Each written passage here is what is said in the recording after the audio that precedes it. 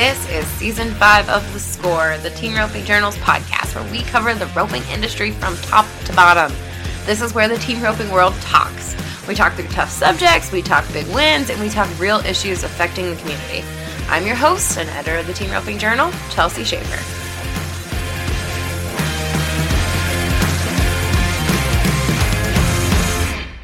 From the passionate hatters that started the company to the hardworking team working daily to produce the best quality hat a cowboy can wear, the folks at Resistol live and love the Western way of life. Not only do they respect cowboys and the Western way of life, they live it too. That's why they say we live it every day, and why they wear the hats that they make. Browse their wide selection of felt and straw cowboy hats, available in black, brown, gray, and a large assortment of other colors. Resistol.com.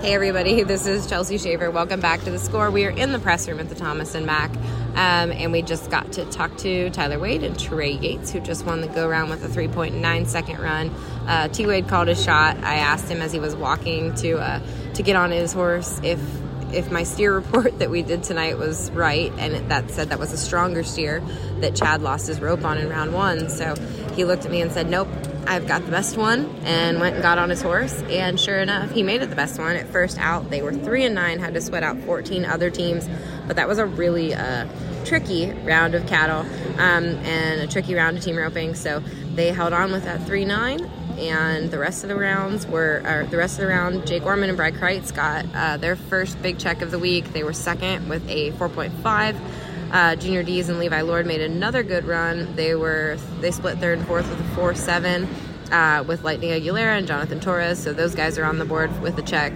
2 now. And Tanner Tomlinson and Patrick Smith, they were fifth with a 5 flat. And Caleb and Junior pulled ahead a little bit more. They weren't happy with their 8.8 second run. That was a leg, but they still won sixth, and they won $4,600. So they widened the gap a little bit more over Clay Tryon and Jake Corkill and Clay Smith and Jake Long.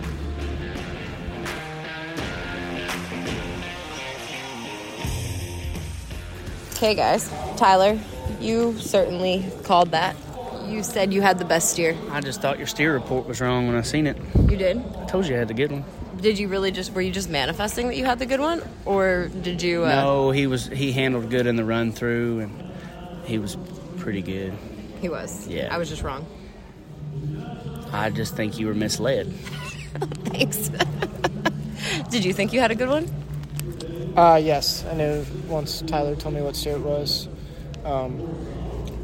Obviously, once I saw the video from the run-through and saw he hung on the end of it nice, I knew we had a chance to be fast. And, okay, talk about what happened last night. And apparently the internet loves your taped shirt, so please tell me about your taped shirt. Sorry, I might have posted your taped shirt on the internet.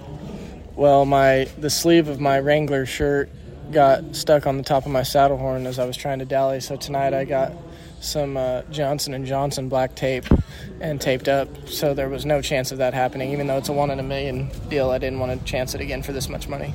And that was not Wrangler's fault by any stretch of the imagination. It was simply a freak accident. It was a freak accident. Sorry, I was just trying to support my team. Okay.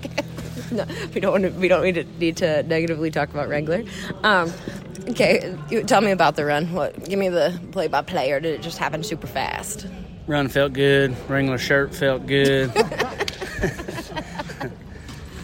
No, honestly, just being first out kind of takes the thinking out of it and just react. And for some reason, I hate being first, but we've done really good going first. Mm-hmm. So I tend to overthink it sometimes, and if the round's easy, I'll go take whatever place they give me instead of try to win one of the top 3 holes. So it honestly just worked out.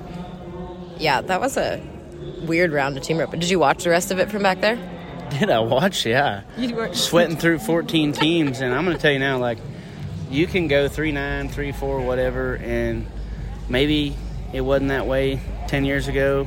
I kind of felt like there was about half the teams you had to watch out for, and now, honestly, it's so hard to get here. Everybody ropes so good that there's not a soul that made it or that could make it that can't be 3. So it makes it a lot more nerve-wracking to go through 14 other teams waiting. Trey, tell me about the run from your perspective. Was it exactly what you wanted it to be, or did you have any bobbles that you didn't like? No, I mean, Tyler got a great start.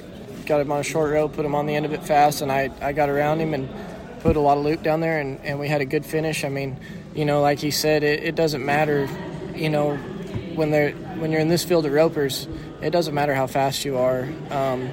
There's teams that are very capable of beating you. There's a lot of variables in team roping, but these guys are able to overcome, and it's just one of them deals. We made a great run on a good steer, and we just had to sit and wait. Yeah, we watched every team and kind of just gritted our teeth, but it worked out. Your horse decision, you weren't sure you were going to ride Spur at the beginning of the week, right?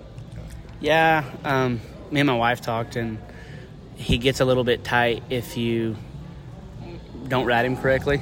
But if you ride him right, he feels great the whole time. So we were going to stick to him for now and then see if he did something wrong, maybe swap. Just depends on where we are in the average and everything like that, too. So, if you need to swap, tell me about the horse you're going to swap to. It's a bay mare I call Butters, and we call her Butters.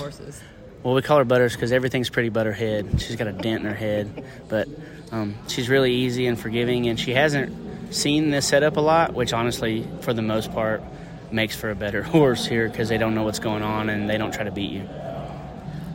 Trey, Dude, tell me about Dude. I mean, there's I don't know what we can say that we haven't said about Dude, but he's just, he fits me like a glove, and all I brought was him and my pony Black Betty for the Grand Entry, so I have no intentions of switching. And as long as he's sound, and if hopefully I get to make a couple more trips here, and that's what I plan on riding for a long time. Tell me about Black Betty. She's a 9-year-old mare. She's a pony I bought from Riley Pedro that had come from Mark Morrison that I heeled a lot on, and she's kind of cool, and it was fun to pack the Colorado flag on her, the Grand Entry. Is she going to be looking for her at Cowgirl Cadillac sale 2024? Is she a high-end sale pony, or? No, she's too special. She's going to have to be privately bought. Somebody's going to have to try her. Private treaty only. Okay. All right. Thanks, guys.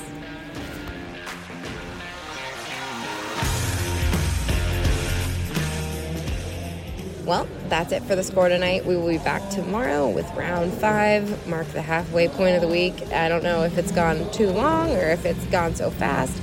Not really sure. I hope you are having good runs if you're in Vegas, having a great time. I hope you're enjoying watching it at home, and we will talk at you tomorrow.